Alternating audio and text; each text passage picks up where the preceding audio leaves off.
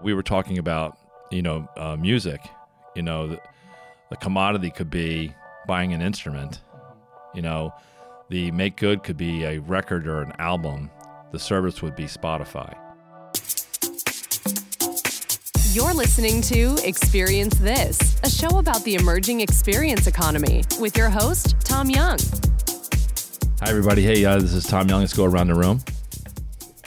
Wendy, that's a cue for you to say. And we also don't use our phones when we're recording.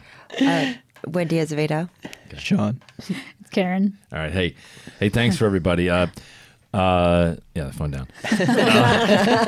We're gonna talk a little bit about go back to the title of the show, the Experience This. When we talk about the experience economy, Karen and I were talking about. I pulled up an old article out of Harvard Business Review that came out in 1998.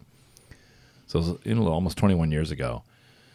And they really introduced this notion. It was probably discussed before that, but they talked about the experience economy.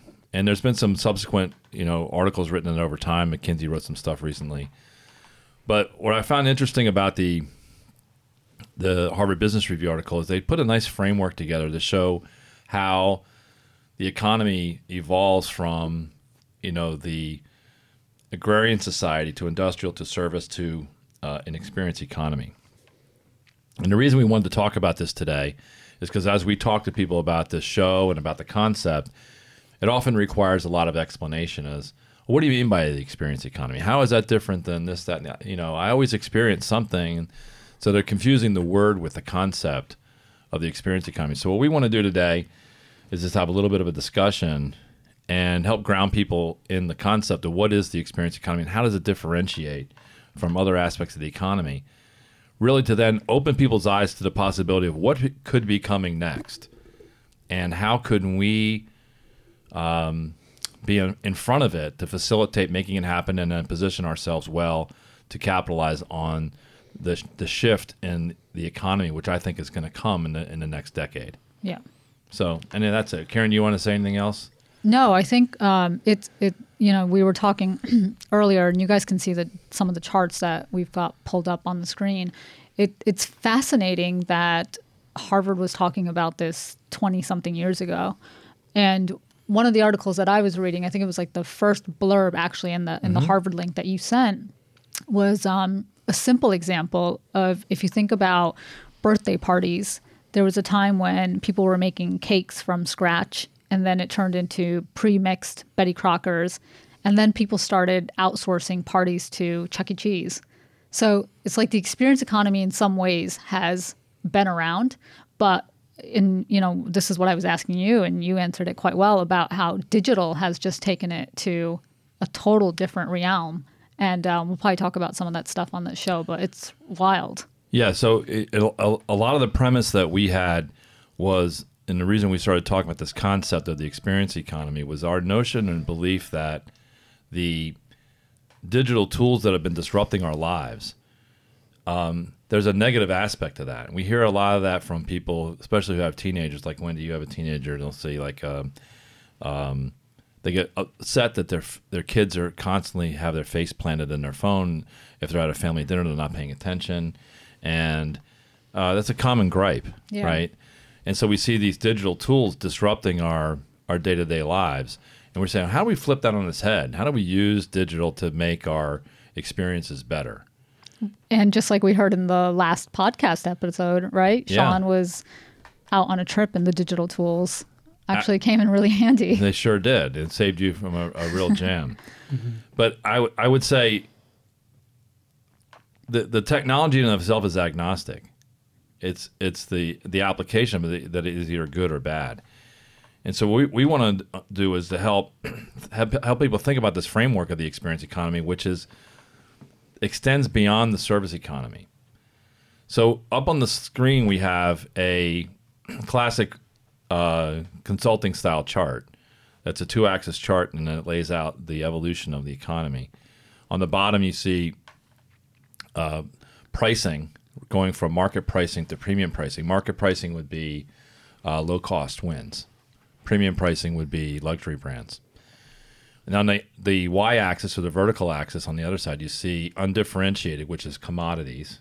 So I'm buying napkins here, there, the other place. It's the same thing. It doesn't matter where I get it. To differentiate it, it does matter where I get it. So you're getting into luxury brands and things that matter in terms of how I get it and what I get.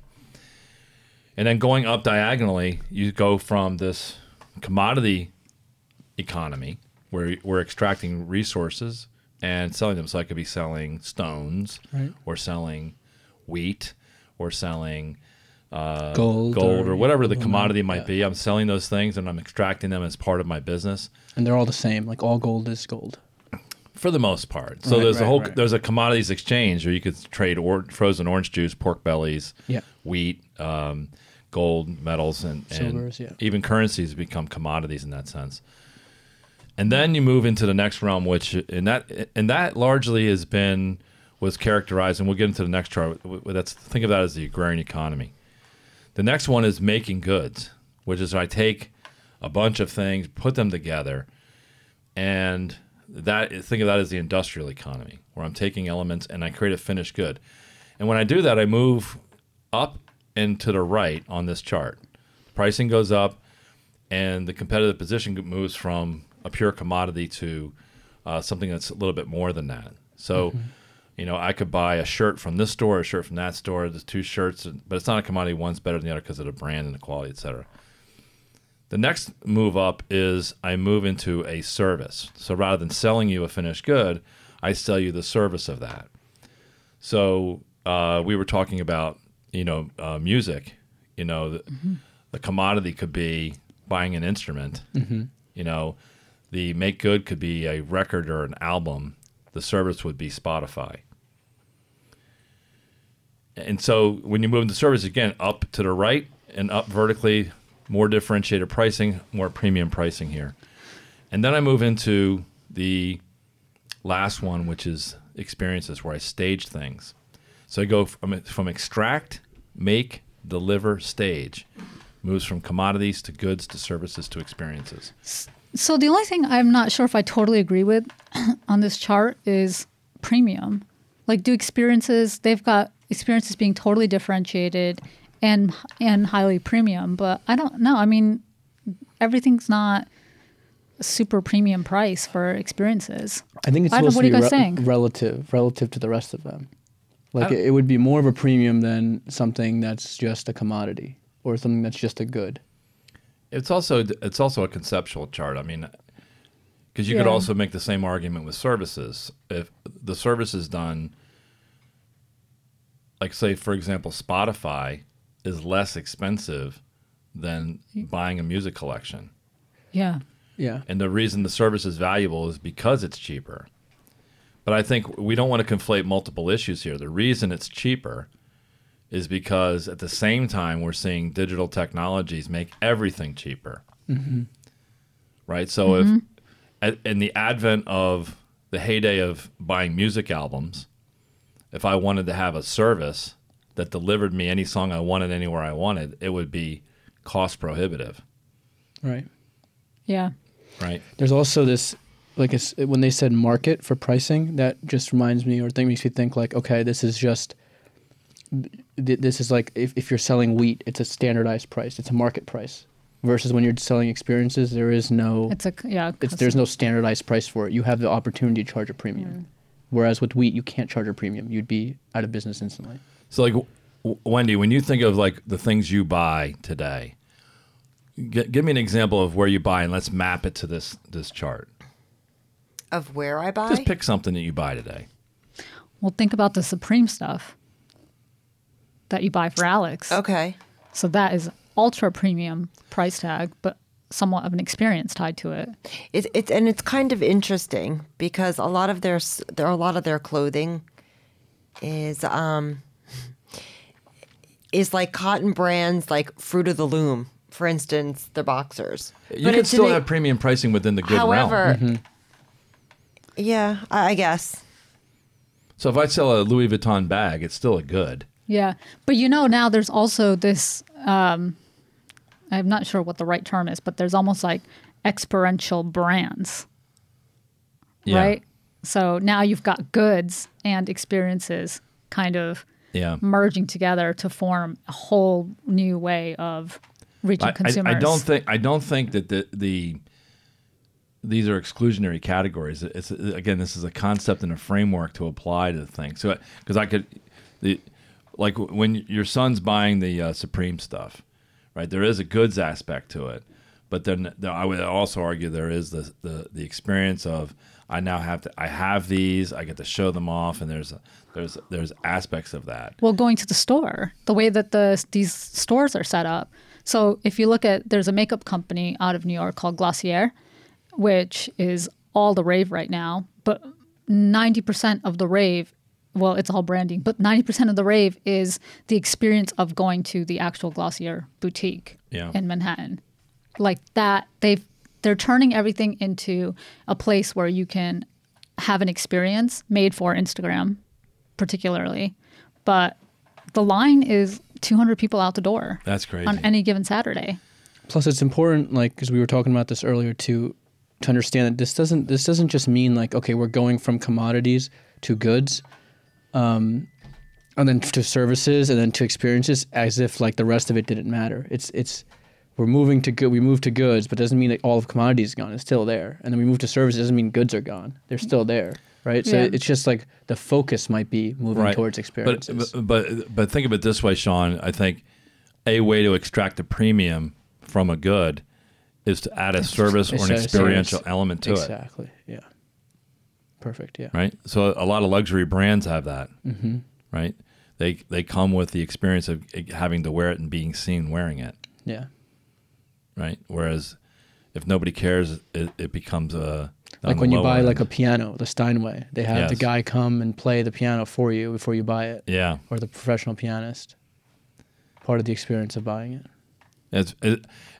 Again, it's very interesting, but I think what we're seeing is this notion of the emerging experience where we're changing the notion. So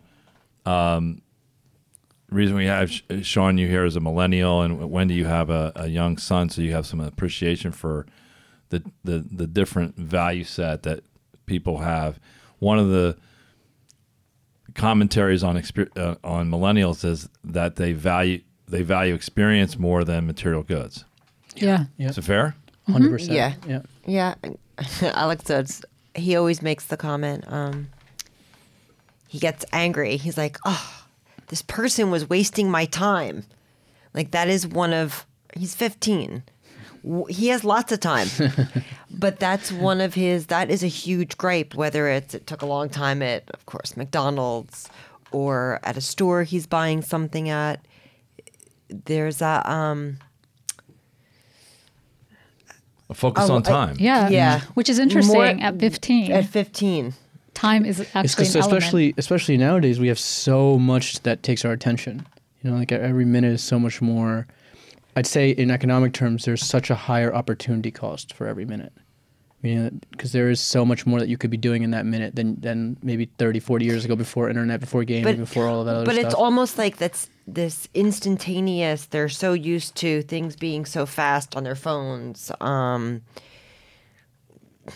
There's just so many things that are a lot. The patience isn't there. Yeah, like what takes a really long time to do anymore? For like a 15-year-old, I mean. I don't know. Yeah. Riding their bike. but just think about when they can Uber.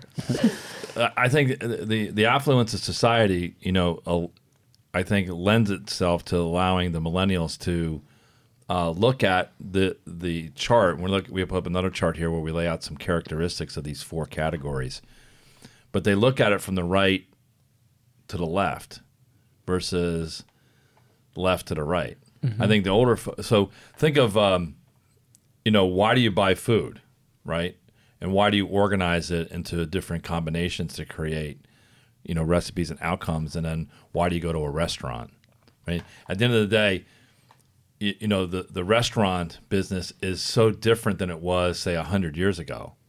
There was there was a place to go in town, and it was utilitarian in terms of feeding you. Mm-hmm. And now it's turned into an experience, and a lot of people, for example, my parents, eat out quite a bit. I'm going to say 4, 5, 6 times a week, because they don't want to do the cooking and the commodity shopping, and so they just buy the service of someone taking care of that, right?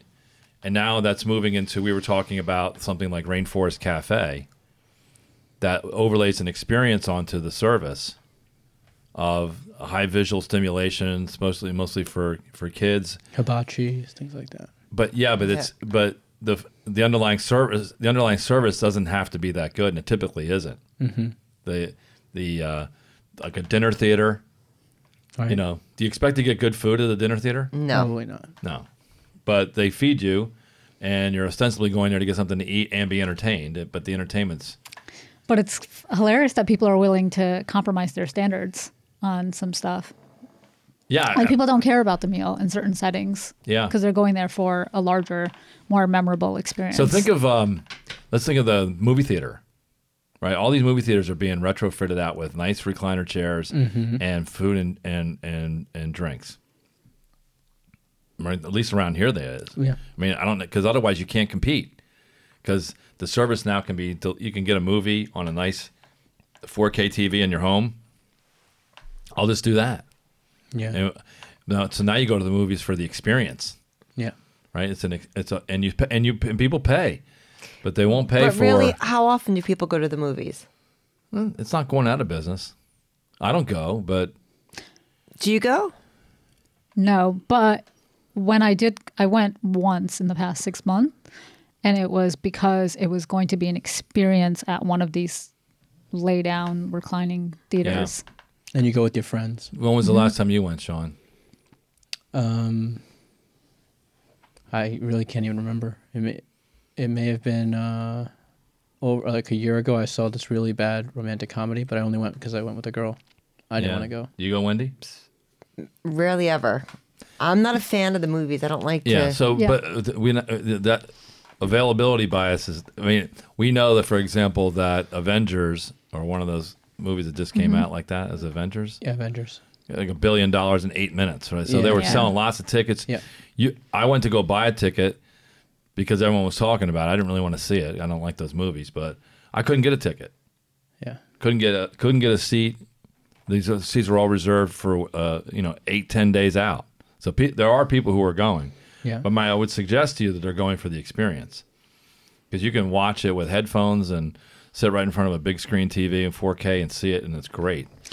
But I don't go because I don't like this. I think the movies are shit. Yeah. And so I don't like them. I think TV is a much better format for telling a long story. Plus, the demographics are probably different. I feel like kids love those. Kids love movies. Going to Visual movies. stimulation. Yeah. But let's go back to the experience side of it. The economy is drifting towards differentiation. The price premium and the differentiation in the marketplace is the more you are to the right. So if you have a product or a good or service, if you can overlay an experience element to it, you're more likely to get price premium and higher demand, because it's differentiated. Yeah, and the other thing that's interesting on this chart, that second from the bottom, it shows the buyer. You're actually now a guest of the experience versus the person who's like, your role has changed a little bit. You're not really a user of the good. That's You're a perfect a guest. one. The difference between service and experience, client to guest. Yeah. So we should think about in our consulting world starting to call people guests Yeah. rather than clients. We have, when we think of like a restaurant, like, well, that's the local. I have a local pub here, Dive Bar. They do bingo night, trivia night, and you go in there, the place is packed, Yeah. and people are going there for that experience. They can go buy a beer anywhere, right? Because it's at some level the beer is a good, right? And it's not really that differentiated. And so now they could go into, and they're doing an experience overlay, and it's helping with a bit. That's why they do live music at bars and stuff like that. But this may sound like very simple concepts, but I think firms that are in the service sector and firms that are selling goods, if they start to add an experiential component Definitely. to what they're doing. And so the challenge I think we have is to think through, how can we help people think through augmenting their services or their goods with some experience. It's usually they're usually the most successful. Like just speaking on some experience from like traveling for hostels and stuff. Yeah, sure, you can provide housing. That's a service. But the best hostels were without a doubt the ones with the best experiences, or the ones that are fostered those best experiences. And those are the ones that were always booked out, the ones that were charging a little bit more, and the premium wise, because people knew that I go here, I'm going to have an awesome experience. They cook dinners and they do like events and pub crawls and all this other stuff. I mean, you could just be a really lazy hostel, just have rooms and do nothing else. But I do think it's also a bit of a challenging thing to do, because creating that right experience, it's not always that straightforward. No, for sure not. Because you're really trying to too, but yeah, get to a very, I mean, we're moving beyond the surface level of humanity now into like the deeper, like memories, connection, and this like under layer that's a little bit difficult, that I think. But I think of part of it is just having people think differently about what they're doing. Yeah. Because the first problem is it's really hard to execute it if you're not even thinking about the concept. Right. Yeah. Right. So the people who are doing the trivia night at the local pub or bingo night to try to drive incremental traffic on a slow night, they're probably not thinking of it in terms of an experience economy. Yeah, exactly. But when we think of why people go to places like that in the first place, you can start to distill out things you might want to consider doing when you go there. That's so true, because I was recently talking to someone that she's like moved here from the Netherlands and she's like studying or whatever, and I asked her like, oh, what do you do for fun? And she's like, oh, I do like trivia night at the bar. I'm like, why do you? I've never even considered that. And she's like, oh, it's like a good way to like meet people and like, just spend some time and waste some time or whatever. So the interests are like the reasoning why people do or go to these is what you got to tap into and see. Okay, so she's there to like make friends, enjoy some time, or just have a beer or whatever, be in a new environment away from work. What else would she like if that's her if those are her goals? Yeah, I mean, I definitely think companies need to be a little bit more thoughtful about this versus just slapping something on top and calling it an experience. Yeah, and by the way, to me, the ones that get it right, whether they trip into it or whether they do it by design, are very successful. So let me. I'm going to use restaurants because people, can relate to some of those because it's a service industry. The Cheesecake Factory. Why do you suppose that's always crowded? Versus, like if you go to here in Bridgewater, at the Bridgewater Mall, McCormick and Schmick's is there. Yeah. And you can make an argument the food's different, but it's easy to get in there. And right next door, the Cheesecake Factory could have an hour wait to get in. Why do people do that? You guys are looking at me like I'm crazy. Well, I don't know. I'm trying to decide, is it, because there's a couple factors at play. Yeah. The menu at the Cheesecake Factory is really extensive. Yeah. So you're probably catering to, if you've got a party of 4, most people are probably going to find something.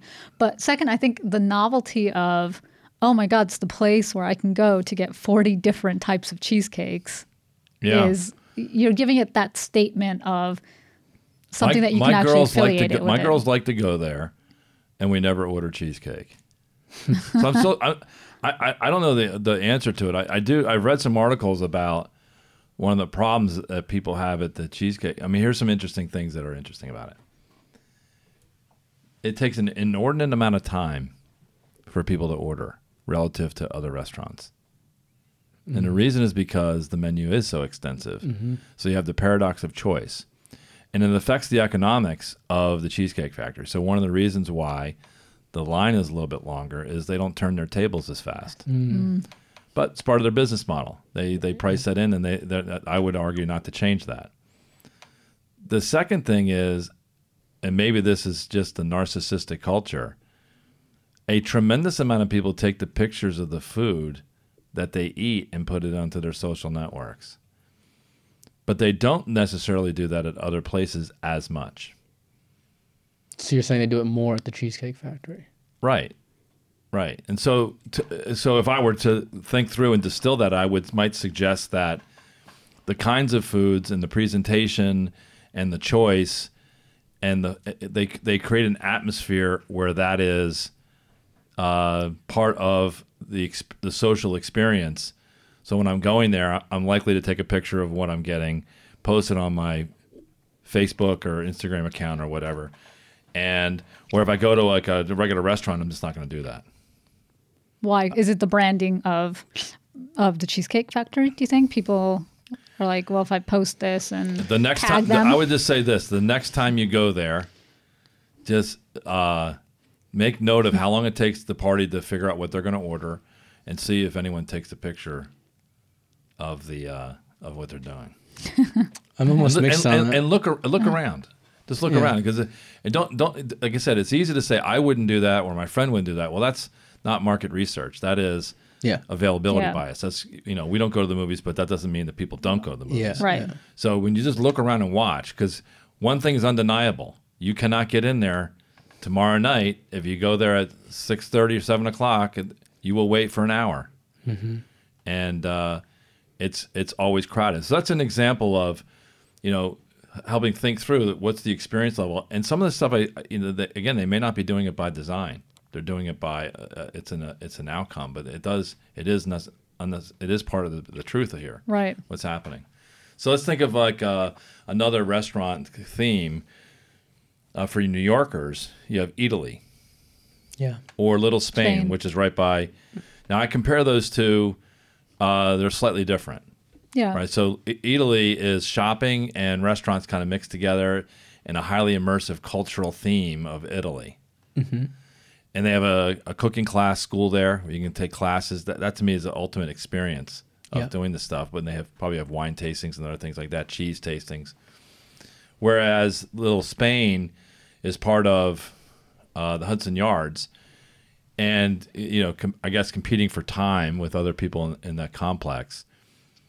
It's mostly just a lot of different variations of food and drink that you can get in different settings in that Little Spain area. But both are very good. Mm-hmm. They're experiential in nature, aren't they? I think they're both very immersive, definitely experiential. But you're right. I think Italy obviously has the real estate to be able to do a lot more with its space and probably draw people in a bit more than Little Spain does. So if we were to use the Harvard Business Review framework, we would say Italy is goods and services with an experiential overlay, whereas Little Spain is services with an experiential overlay. And I think the model where you have all three is better.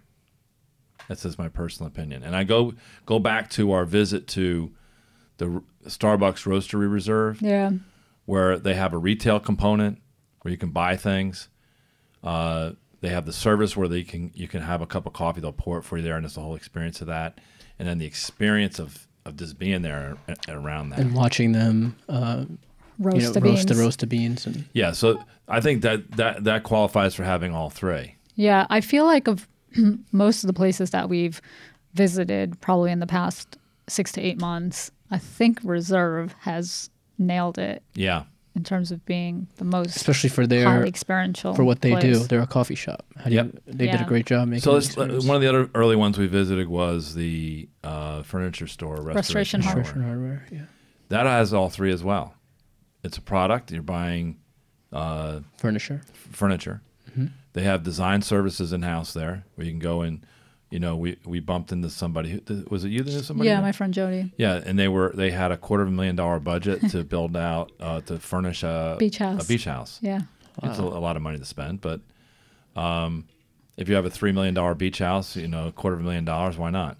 Yeah. You don't want to use IKEA to furnish it. No offense to IKEA. But, well, it's in the Hamptons, so. Yeah. All right. So $250,000 might just be for the living room. But so they have goods, services, and then they have the experience where you can walk up and buy champagne, which we did. Yeah. And for $80 for it, you can walk around with a glass of champagne. So you get to sit on the furniture with your champagne and have a chat. That's true. So those couches that was all three. Yeah. So I'm wondering if we started to decompose what are when we look at businesses and opportunities, the ones that bring all three components together are the ones that are going to be very successful. Mm-hmm. That sell something, that sell a service there, and sell the experience. Yeah. So anyway, the reason we did this show real quick was just to reacclimate people to what does it mean to be in the experience economy, help people think through what it is, and so they can look around what's important to them and the way they spend their money, where their friends spend their money, and just be observant as to what. Just take notice. Take notice, and by the way, I find it fun to do that. It's fun to talk about it with other people and say, what do you think about this? Do you think this is an experience or a service, and what's going on with that? And it makes your the mundane a little bit more interesting as you do that. Like 30, 40 years ago, there was no way there's a furniture store that has champagne. No. Or even the design service. Yeah. Or furniture even being associated as a furniture shop being associated as a destination to go. Yeah. We went there with absolutely zero intention of buying furniture. Yeah, we went there because it was a cool place to go check out. Place to go. Yeah. They've totally changed the entire association. Yeah. Which is awesome. Yeah, I mean, you and I we went into that Lexus experience. Yeah. I don't know if they were selling anything, but they were certainly promoting and selling their cars concept there. They had a restaurant, and it was definitely a cool experience. I think the more that you can make a place a destination, a place where you can actually get people to show up, is, I mean, it seems to be really doing really well for companies.